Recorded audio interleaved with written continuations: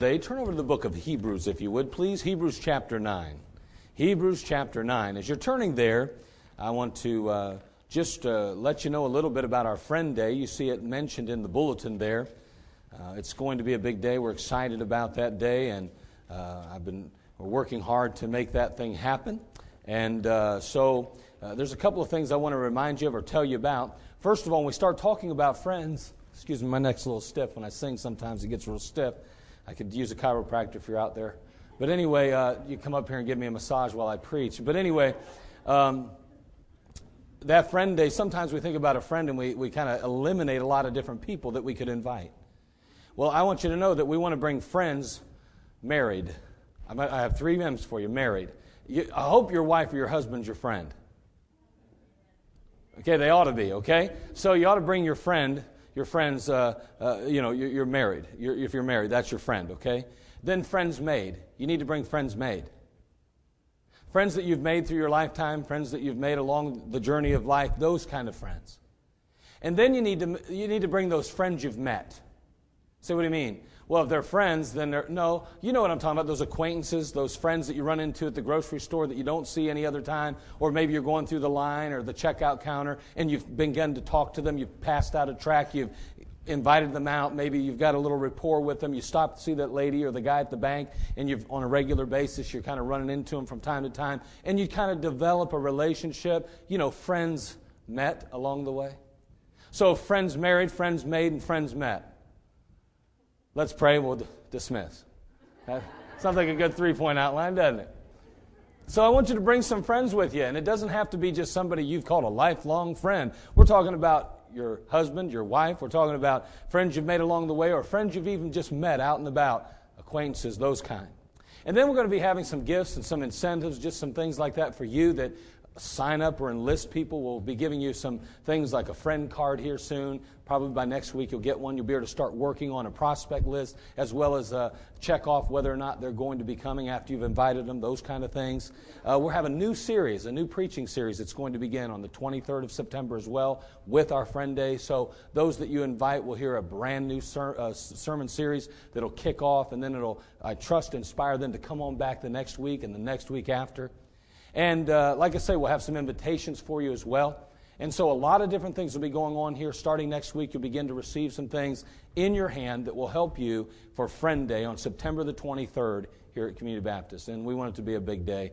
And so we want it to be successful in reaching people with the gospel as well as encouraging believers that are unchurched to get back into church where God can really begin to work in their life again and encourage them as well. All right, Hebrews chapter 9, beginning verse 27. We're going to read 2 verses this morning. 2 verses, and then we'll move along here. Hebrews chapter 9, verse 27. And as it is appointed unto men once to die, but after this the judgment, so Christ was once offered to bear the sins of many, and unto them that look for him shall he appear the second time without sin unto salvation. Again, and as it is appointed unto men once to die, but after this the judgment, so Christ was once offered to bear the sins of many. And unto them that look for him shall he appear the second time without sin unto salvation. Years ago, I was introduced to a game called Life. You may have played it yourself. It was all caps, capital L, capital I, capital F, capital E. You can tell I went to school. Life. It was a Milton Bradley game. It was created in 1860. And then 100 years later, the modern version was released in 1960. The game basically simulates a person's travel through life. It goes from college right on through retirement. Along the way, you have various jobs or you get married, maybe even have children. It's the game of life. I played it as a child, and I continued to play it as I entered into adulthood, and even having my own children, we've played it ourselves. We have the game, I believe, even now at the house. I haven't played it for probably a good year or two, but I would play it on a regular basis, and we enjoyed that game quite a bit. Now, if you lose the game, you know what happens? Nothing. Nothing. You just start over and you play again. Get another shot at it. I want you to know there may be a game called life, but life is not a game. And there may be a game called life, but life is not a game. Today I want to preach a simple message I've entitled, If Life Were a Game. If life were a game. Let's pray and then we'll move forward. Father, we thank you again for this time together. We're grateful, Father, for the time that we have in this place. Not long, but Lord, certainly I trust it will be profitable. Lord, I beg you now to speak in and through me. Lord, may I be your mouthpiece. May you stand in my shoes, and may I be filled with your Spirit. Lord, I thank you so much for your goodness and grace, and I ask, Lord, that you would just guide my lips, my tongue. Lord, may you be with every listening ear, and may they be responsible to hear. Lord, with that hearing, may they truly allow it to seat and set up deep in their heart, to take root, to produce ultimately attitudes and actions that will better them as believers and enable them to overcome in this life, to be victorious in their Christian life. Father, we love you, and we're asking for your leadership. And Lord, if there be those in our midst that have yet to settle 100% whether or not they'll be in heaven with you when they die, may they settle that issue as well. We thank you, Lord, for life. We ask as we look at it today that we would be aware of what we're really dealing with. Well, thank you. In Christ's name, amen. If life were a game, if life were a game, we could say a number of things about it. Again, it's been some time ago, but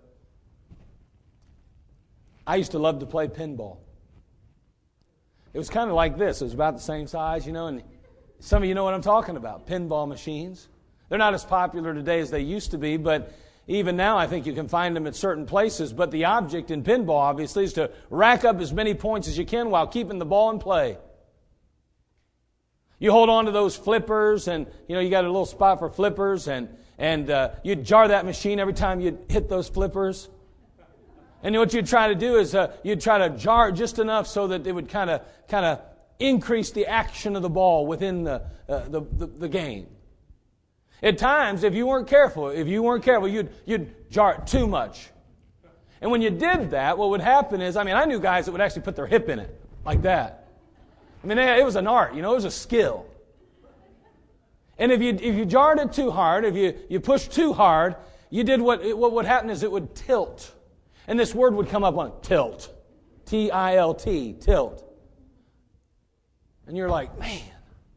What you'd have to do then at that point, the ball would fall down. Your flippers wouldn't work at all. You'd lose that opportunity. And from that point, the ball would drop down in. And then a lot of times, earlier on, I'm talking about quite a few years ago, you'd just hit that button again, like a reset button. And it'd go, and the ball would jump up there, and you're ready to start playing again. See, if you tilted the machine, if you messed up the game, then you just hit the reset switch or the reset button. And you're back at it again.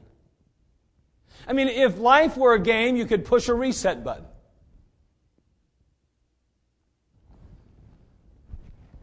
I remember growing up playing checkers. How many of you ever played checkers? Yeah, it's still a popular game, right? Checkers. Those little round things, you try to get back to the back, king your own, get your guys all kinged and all that. Checkers was a lot of fun, but I'm going to tell you, in my household, it was very stressful. Now, you got to understand, I hate losing. I've always hated losing, and I took it pretty personal when I lost. And bragging rights were at stake, and everybody knows that checkers are basically a metaphor for life, personal success in life. If you're good at checkers, you'll be good at everything. Right? Well, that's what I thought growing up. And I wasn't about to be anything but a winner. So from time to time, in the heat of the battle, and when it seemed that I was going to lose, I would accidentally bump the game. Cause those pieces to kind of go everywhere. Just accidentally. All right, so maybe I planned it a little bit by sliding the corner of the board over there, and it would go, oh! Oh!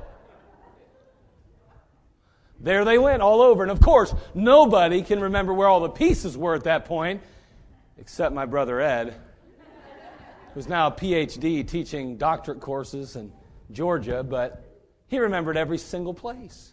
He'd never let me get away with that. I couldn't stand it. It'd make me so mad. If life were a game, all that would be at stake is our pride. I mean, if it were a game, you could get a do-over. If life were a game, not only could you push a reset button, not only could you get a do-over, but you could get a second chance. Well, I know what you've heard through life, but I promise you this. When you close your eyes in death, you don't get a second chance. I viewed Monopoly like a microcosm of life. Same old thing. Everything I played almost reflected on me personally. And if you were good at Monopoly, you'd be good with money, and that meant you were going to be successful in life, right? Well, that's how I thought. It didn't help that my dad took it more serious than all of us. He'd never let any of us win. It didn't matter if we were 4, 5, 6, 7, 9, 10, 12, 14. It didn't matter. He would never, ever let us win. Ever. Some of you guys are like, that's being a bad parent. Well, I don't know. To each his own, I suppose. We let kids win too easy today. Life's really not as easy as they think it is anymore. And then as soon as their boyfriend or girlfriend breaks up with them, they want to take and end their life. I can still remember when we were over there playing that Monopoly game, and I mean, I'm going to be honest with you, I took it extremely serious, and we'd have such fierce games. I mean, they were so fierce that my mom would beg us to stop. Beg us, would you please quit? Just stop playing, please. And she'd almost be in tears. It's terrible. You knew my mom. She's very kind, very considerate, very loving, very nice.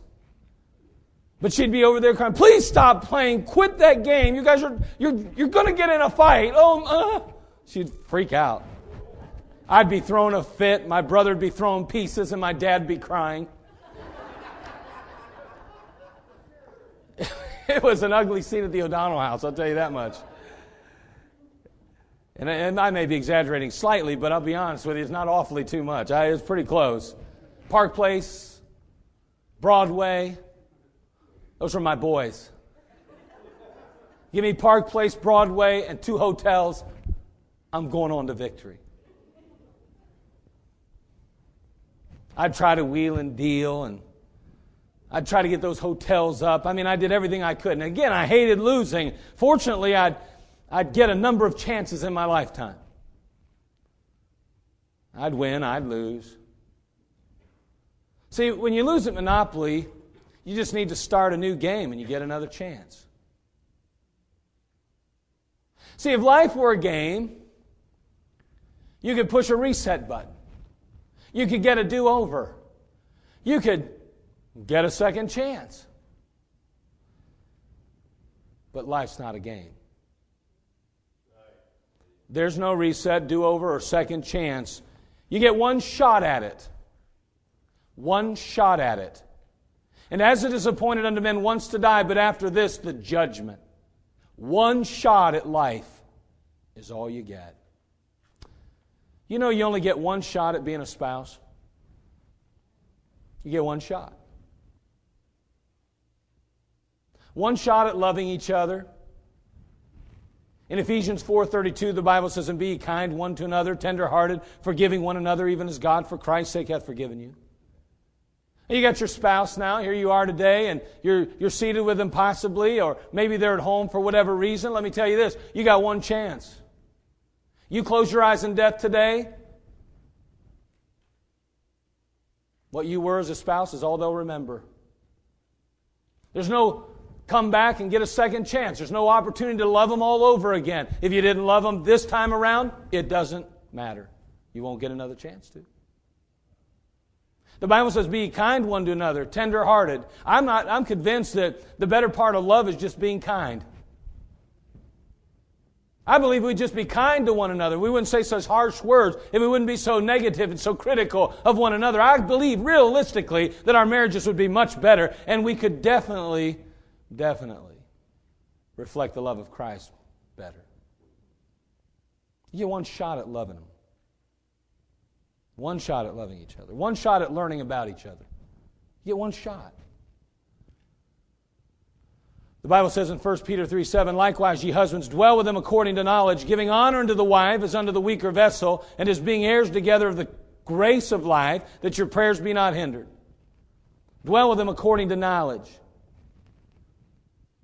The truth is today is that many times we don't even know what the needs are in the lives of our spouses if we're not careful. If we're not careful, we live separate lives. We're two ships passing in the night. The reality is that God intended us that we would learn about one another, that we'd know one another, that we'd recognize needs in lives. You get one shot at learning about your spouse. I've been at funerals before, and maybe it wasn't a spouse, but I can still remember hearing people say things like, I wish I would have known them, or taken the time to get to know them better. And I think to myself, how many wives, how many husbands have been in the same boat? And as their husband or wife lay in that casket, think to themselves, I wish I'd have taken a little more time to know them. You say, well, that's impossible. You live together. There are people that are living together, and that's about all that it is.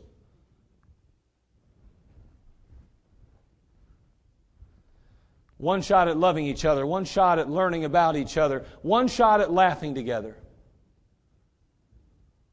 In Proverbs 17:22, the Bible says, a merry heart doeth good like a medicine, but a broken spirit drieth the bones.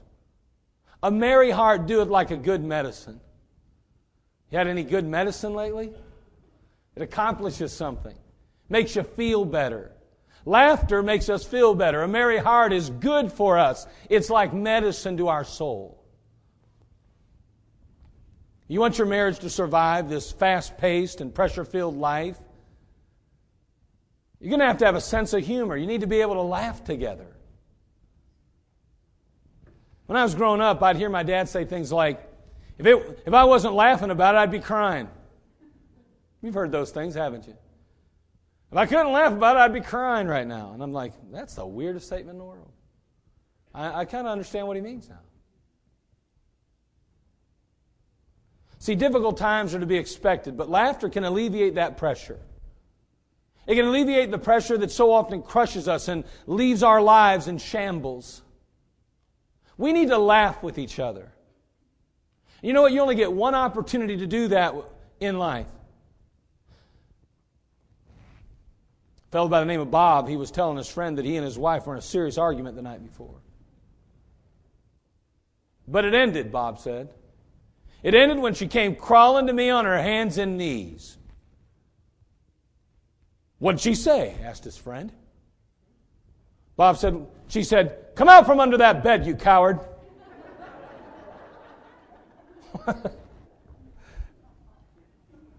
You ought to be able to laugh. You got to be able to laugh. Man, sometimes we're so burdened in our stress-filled lives today, it seems that if we're not careful, we wear our stress on our sleeves.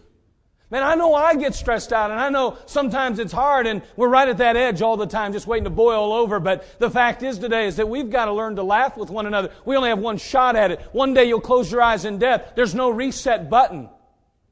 There's no second chance. There's no do-over. Oh, I wish we'd have laughed more. I wish I wasn't so serious. I wish... Too late. Too late. We get one shot at living together. Now, you can't live with someone and not get annoyed at them. There's going to be things that are going to annoy you. That's just life. We're different. Why in the world, Brother Hamlin is always saying, at least in the tent meeting, he was like, my wife's nothing like me. I didn't want to marry somebody like me. Well, guess what? I would go crazy if I married someone like me. I'd drive her crazy. But anyway, I couldn't take it. I want somebody different, somebody that compliments me and I can compliment them, not somebody just like me. I want her to like everything I like. Really? White socks? Dress shoes that look like this? She'd look kind of funny in those. I really like your hairstyle. You wouldn't look too good in it, sweetheart. I want her to like some things different. I want her to be unique. I want her to be her own person. We get one shot. Maybe they leave the toothpaste all over the sink. Maybe an empty orange juice carton put it back in the fridge. Maybe they press the snooze button 1,000 times before they get up and turn it off. That'd drive you crazy.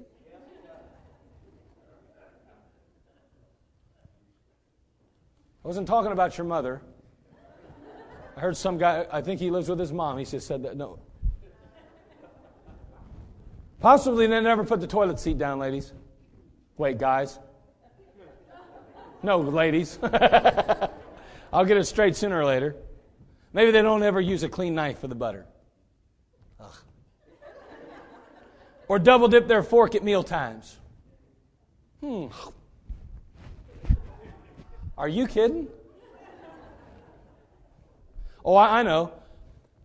Could it be, ladies, that they always miss the laundry basket when they're pretending to be Michael Jordan with their dirty socks? 3, 2, 1.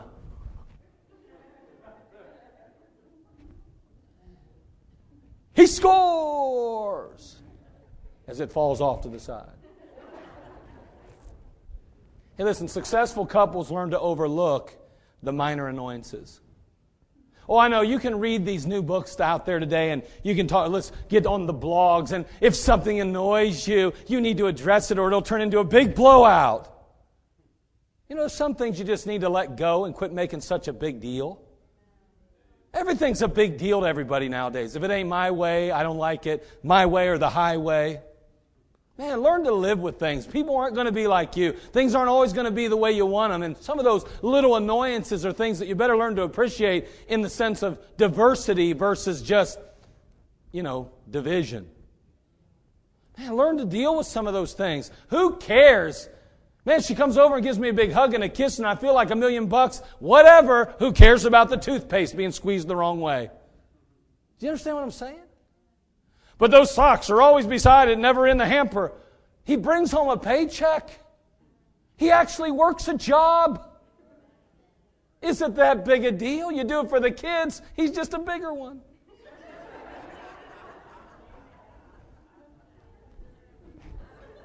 You get only one shot. You get one shot at it.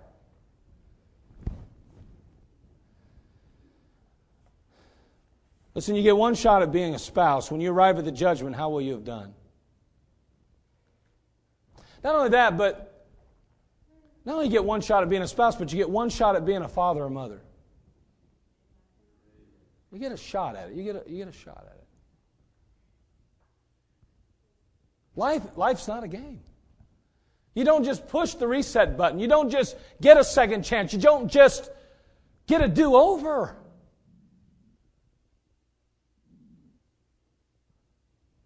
In Psalms chapter 127, turn there if you would, please.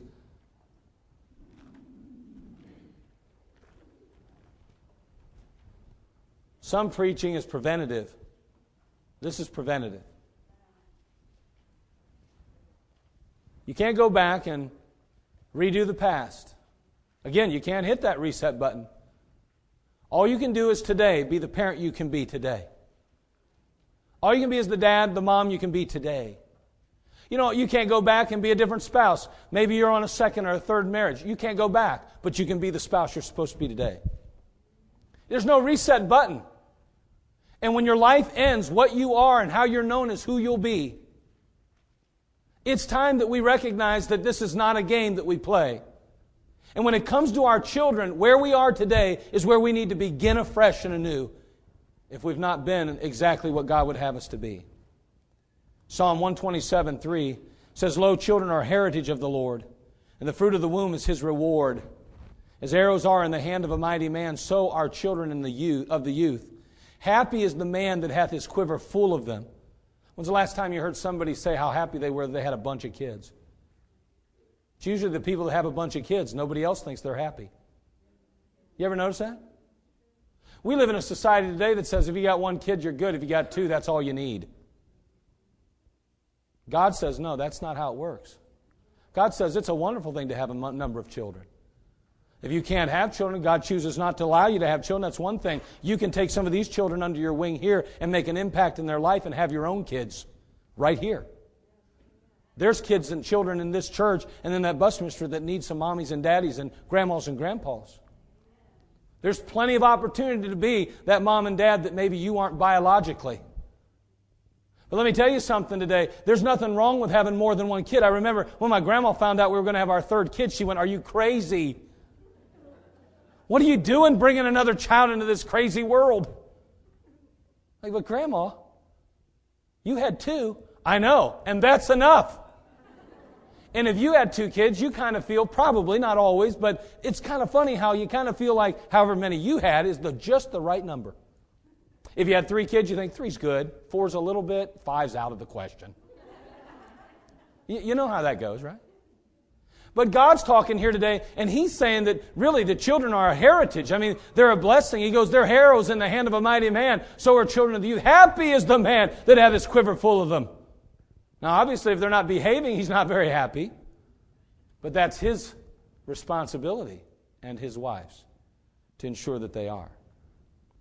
And they shall not be ashamed, but they shall speak with the enemies in the gate. Children are a wonderful thing. I love my kids. I'm so happy. I had 4. We tried to have more, could not. It's a wonderful thing. I love children. And you know what? You have one shot to experience them. One shot to experience them. I'm getting to that point. My youngest is now a senior in high school. It's amazing. I had my first when I was 13. But so maybe not. But anyway, the fact is that it's a wonderful thing, but you have one shot to experience them. You have one shot to be at the birth of that child. One shot to see them take their first step. One shot to hear them say their first word. One shot.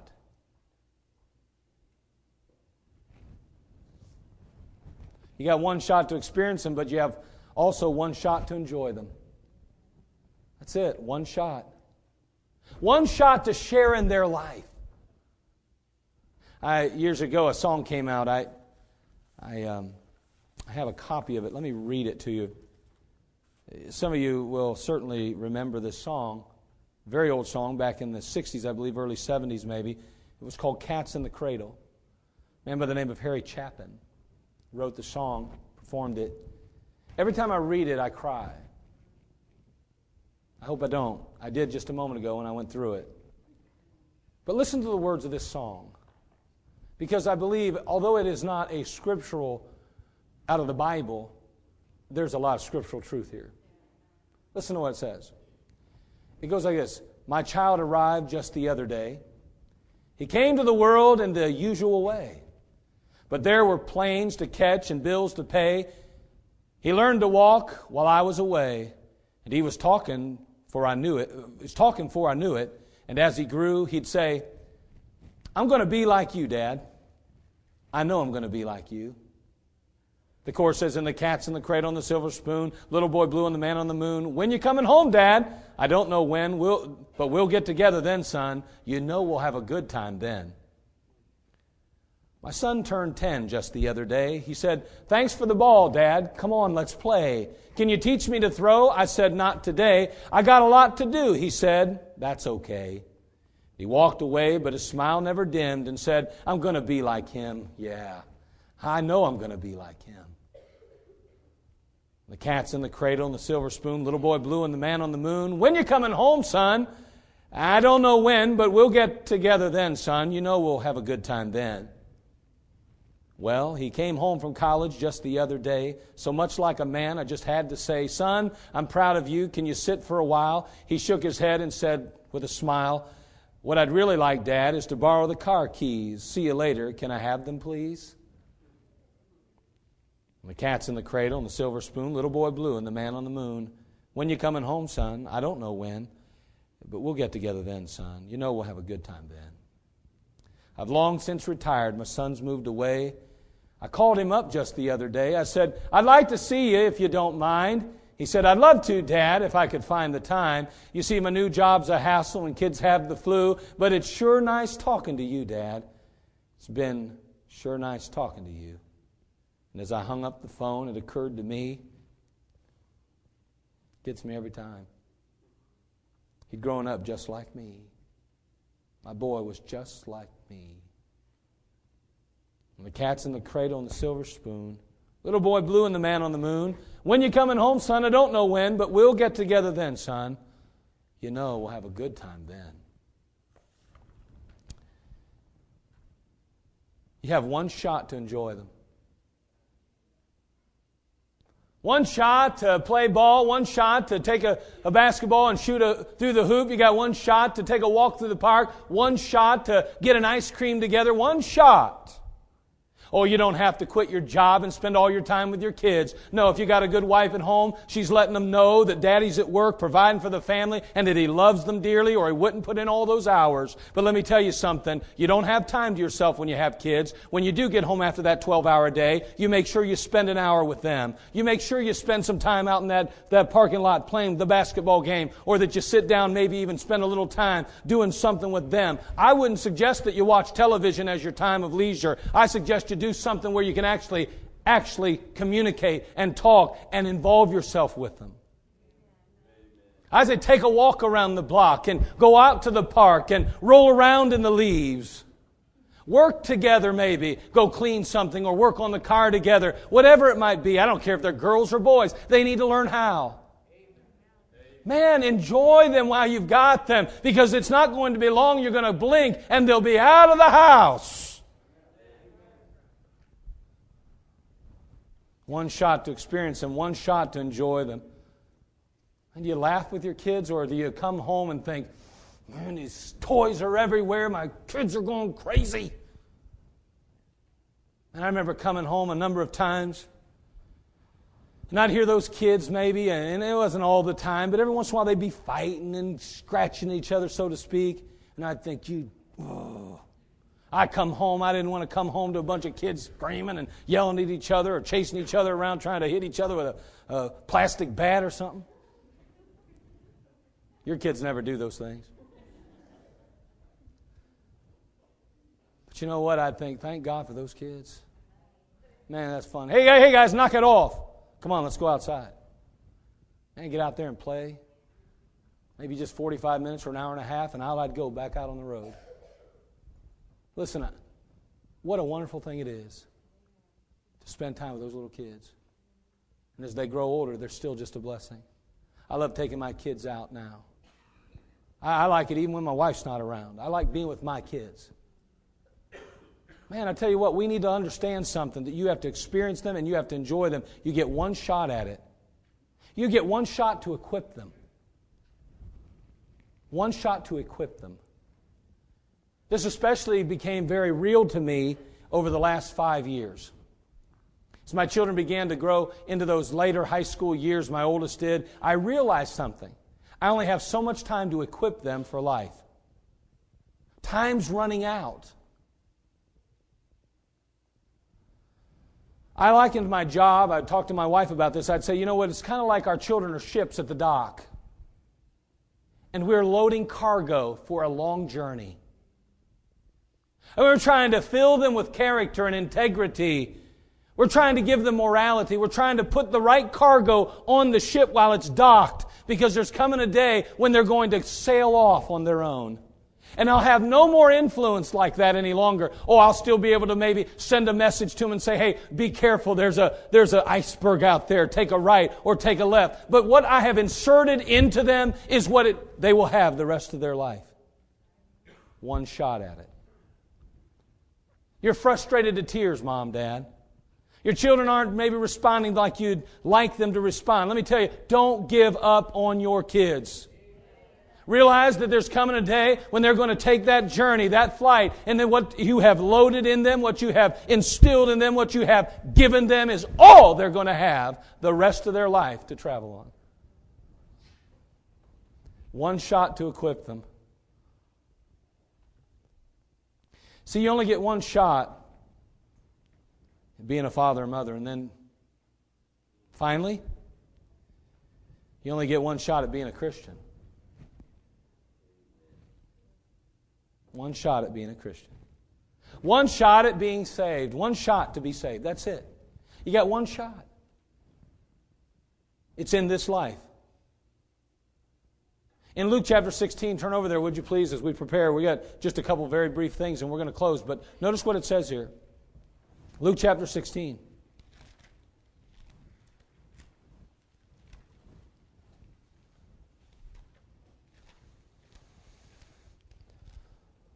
If life were a game, there'd be a reset switch. You get a second chance. Get a do-over even. But life is not a game. No second chances. Well, I know somebody's sitting out there going, yeah, it's funny because God's the God of second chances. Close your eyes in death and then tell me how it works out for you. Tell me if you get to come back and be a daddy again. We don't believe in reincarnation. I don't find it in the Bible. You listen, you die, and what kind of husband you were is what you'll be remembered as. You don't get to come back and do it again, a redo. And listen, if you don't close your eyes already a Christian, if you haven't already taken care of that business, there'll be no opportunity once you've closed your eyes in death. Luke chapter 16, notice what it says here. And by the way, reincarnation is a lie from hell. Just thought I'd let you know that. I'm a little bit perturbed about Christians who won't stand up and say that junk like that, philosophies like that, ideologies like that are straight from Satan. There's not one evidence, one shred of it in the Bible. You do not get reincarnated. You do not come back as a frog or a tadpole or a side of beef.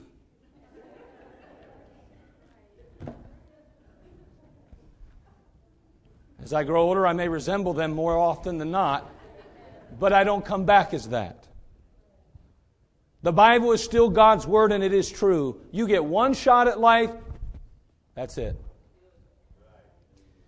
One shot to be saved. Luke 16. Notice what it says here. There was a certain beggar named Lazarus. Well, it started in 19. There was a certain rich man which was clothed in purple and fine linen and fared sumptuously every day, verse 19.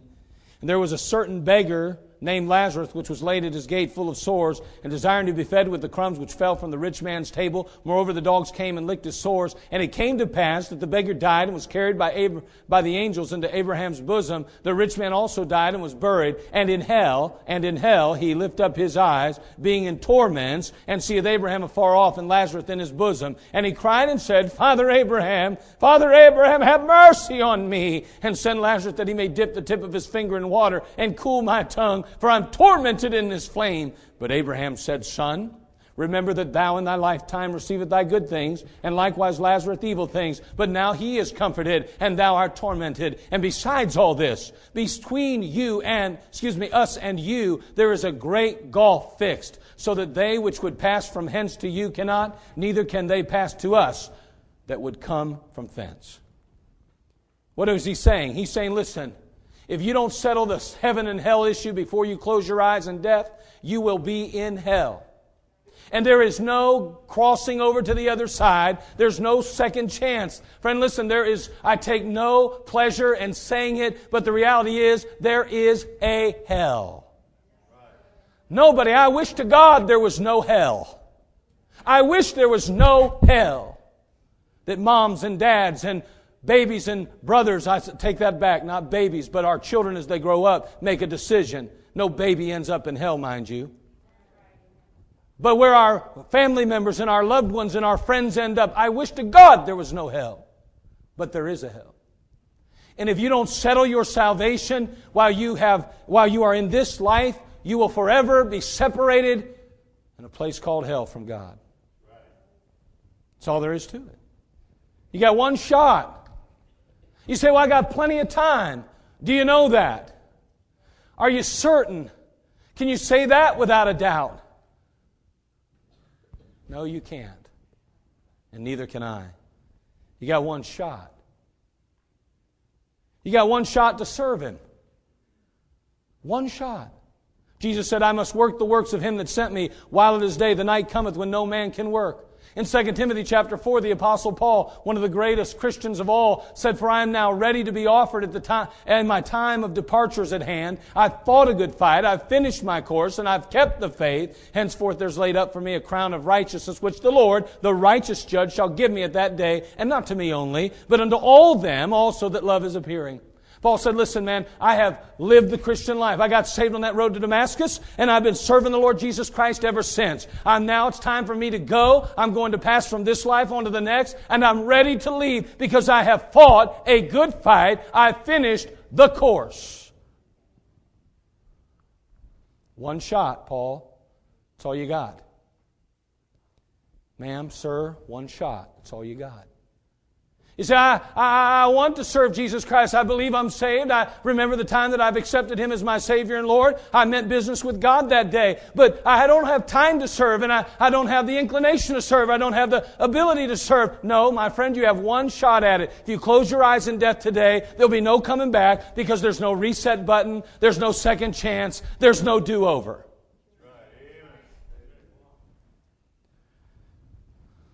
One shot to be saved, one shot to serve, and one shot to succeed in the Christian life.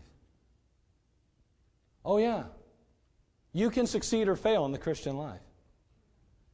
In Luke chapter 16 again, in verse 10 through 12, the Bible says, he that is faithful in that which is least is faithful also in much, and he that is unjust in the least is unjust also in much. If therefore ye have not been faithful in the unrighteous mammon, who will commit to your trust the true riches?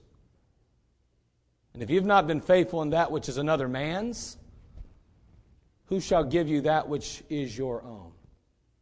He's talking about the millennium. He's talking about how we as believers are ultimately preparing for that day.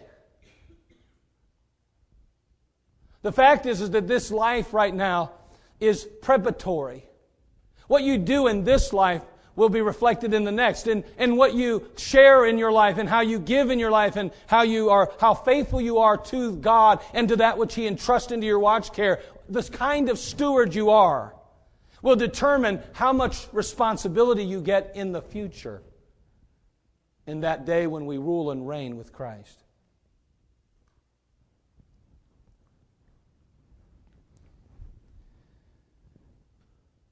If life were a game, you could push a reset button, get a do-over, or get a second chance, but it's not, is it? It just isn't. There's no reset, no do-over, no second chance, and this is it. This is it. See, life's not a game, and once it's over, it's over. I think the older we get, the more real that becomes to us. I think with every passing year, once you get about 40 and over, you start to think about those things. You start to ask yourself, what is life going to yield in the future? What am I going to leave behind? What will my life amount to in the end? How will I impact and how will I influence the next generation? If there's a wise young man or young lady, they've already begun to think about that. They thought about that while they were young, and they remembered their Creator in the days of their youth. That's what the Bible says they ought to be doing. We got it backwards today. We view our time as growing. I'm 10, I'm 12, I'm 20, I'm 40, I'm 60, I'm 80. We view our time as growing when in reality we should view our time as running out. There's nothing wrong with celebrating birthdays and giving God the glory for the time that He's entrusted into your watch care. No problem with that. But with each passing year, we should be ever more aware that the end of our life is ever nearer. See, I kind of look at our lives like time bombs. You know, you've seen them on shows, you know. You got the little screen there and the clock's ticking down. Time bombs don't start at 0 and run up. They start at a number and run down. And you're going, oh no, oh no, oh no. Only one more minute. Only 50 seconds. Only 40 seconds. There's only 30 seconds left. Only 10, 9, 8. Snip the wire, snip the wire, snip the wire. Do you know that's what your life and my life is? It's like that bomb ready to go off. Time's just dwindling. Click, click, click, click. Time. And when you run out of time, and you don't know when that'll be, see, that's the real bad thing, isn't it? You don't get a heads up even. It just happens. So you have to be ready all the time. You have to live your life realizing that you only got one shot. One shot at being that spouse. One shot at being that mom or dad. One shot at being that Christian. Because once your time runs out, that's it.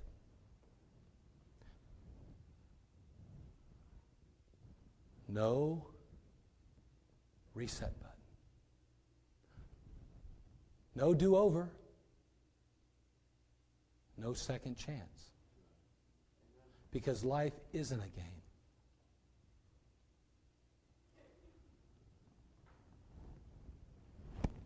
When it ends, will you be lost or saved? When it ends, you'll either have been a good or bad husband or wife. When it ends, you'll either have been a good or bad father or mother. What's it going to be? You say, I've made a lot of mistakes along my journey in life. Stop right now. Start going another direction then. See, God's more worried about how your journey ends than He was how it began or how it was. I know that may sound crazy to you, but that's how God sees things. It'll be amazing to you when you get to heaven one day what God will do for those who turned it around before the end. I'm not saying that you won't have missed out on some opportunities. Of course you have. But hold on. I'm saying that you can stand before God right with Him. And right with others. Start today. Are you saved or are you lost? Listen, one way or the other, your life's going to end. Somehow, sometime, someday. You only get one shot at this. Make sure you settle it today. Don't leave here without knowing Christ as your Savior. Don't leave here without knowing for sure that heaven's your home. And don't leave here today unless you've been the parent, the father, the mother that God wants you to be. Unless you're the spouse that God wants you to be today. Let's settle those things. Because life isn't a game. Because if it were, there'd be a reset switch. Second chance and a do-over, but there isn't. Father, we come to You. We ask, Lord, that You'd help us now to be very aware of these realities as we face this time of invitation, this time of reflection.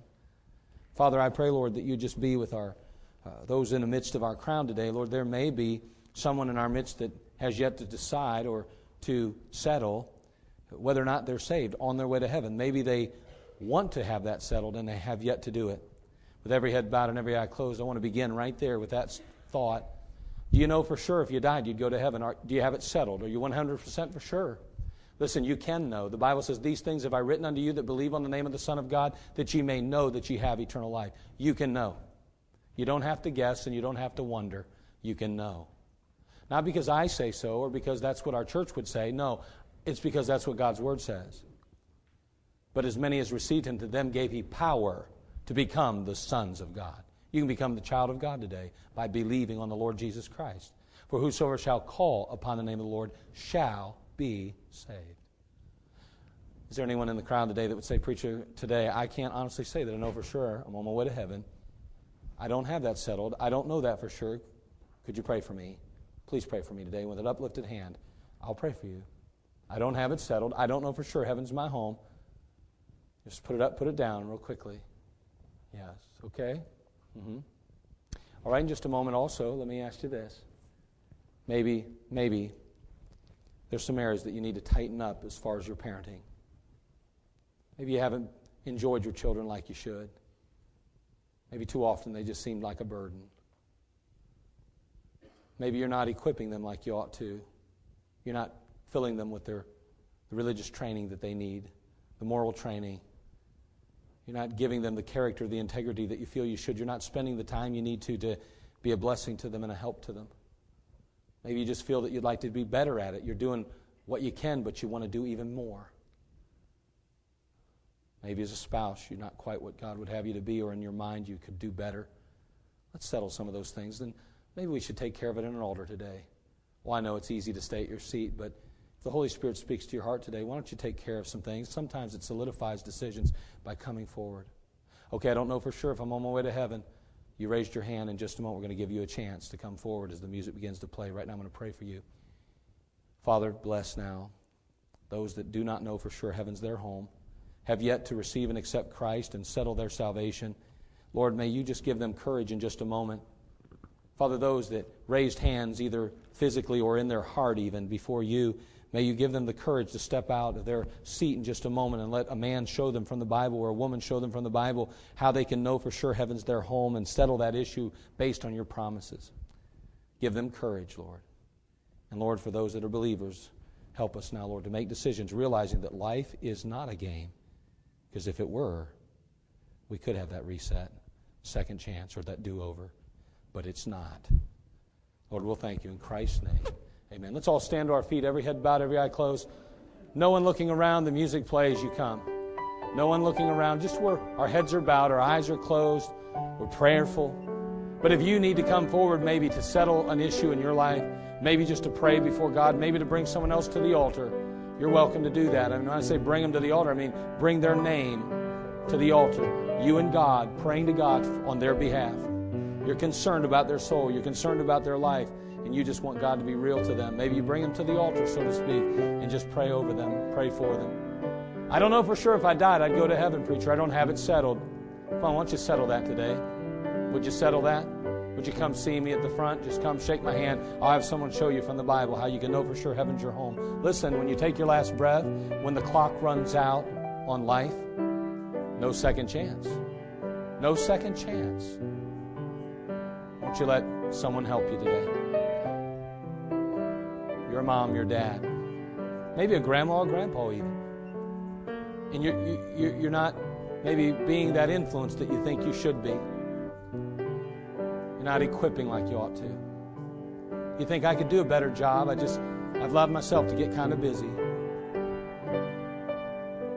I allowed myself to get kind of overrun with activity. Well, why don't you come? Just say to the Lord, Lord, with your help, I'm going to do a better job. I'm going to be more aware of it. And I'm going to take steps to equip and to educate, to enjoy, to experience my children.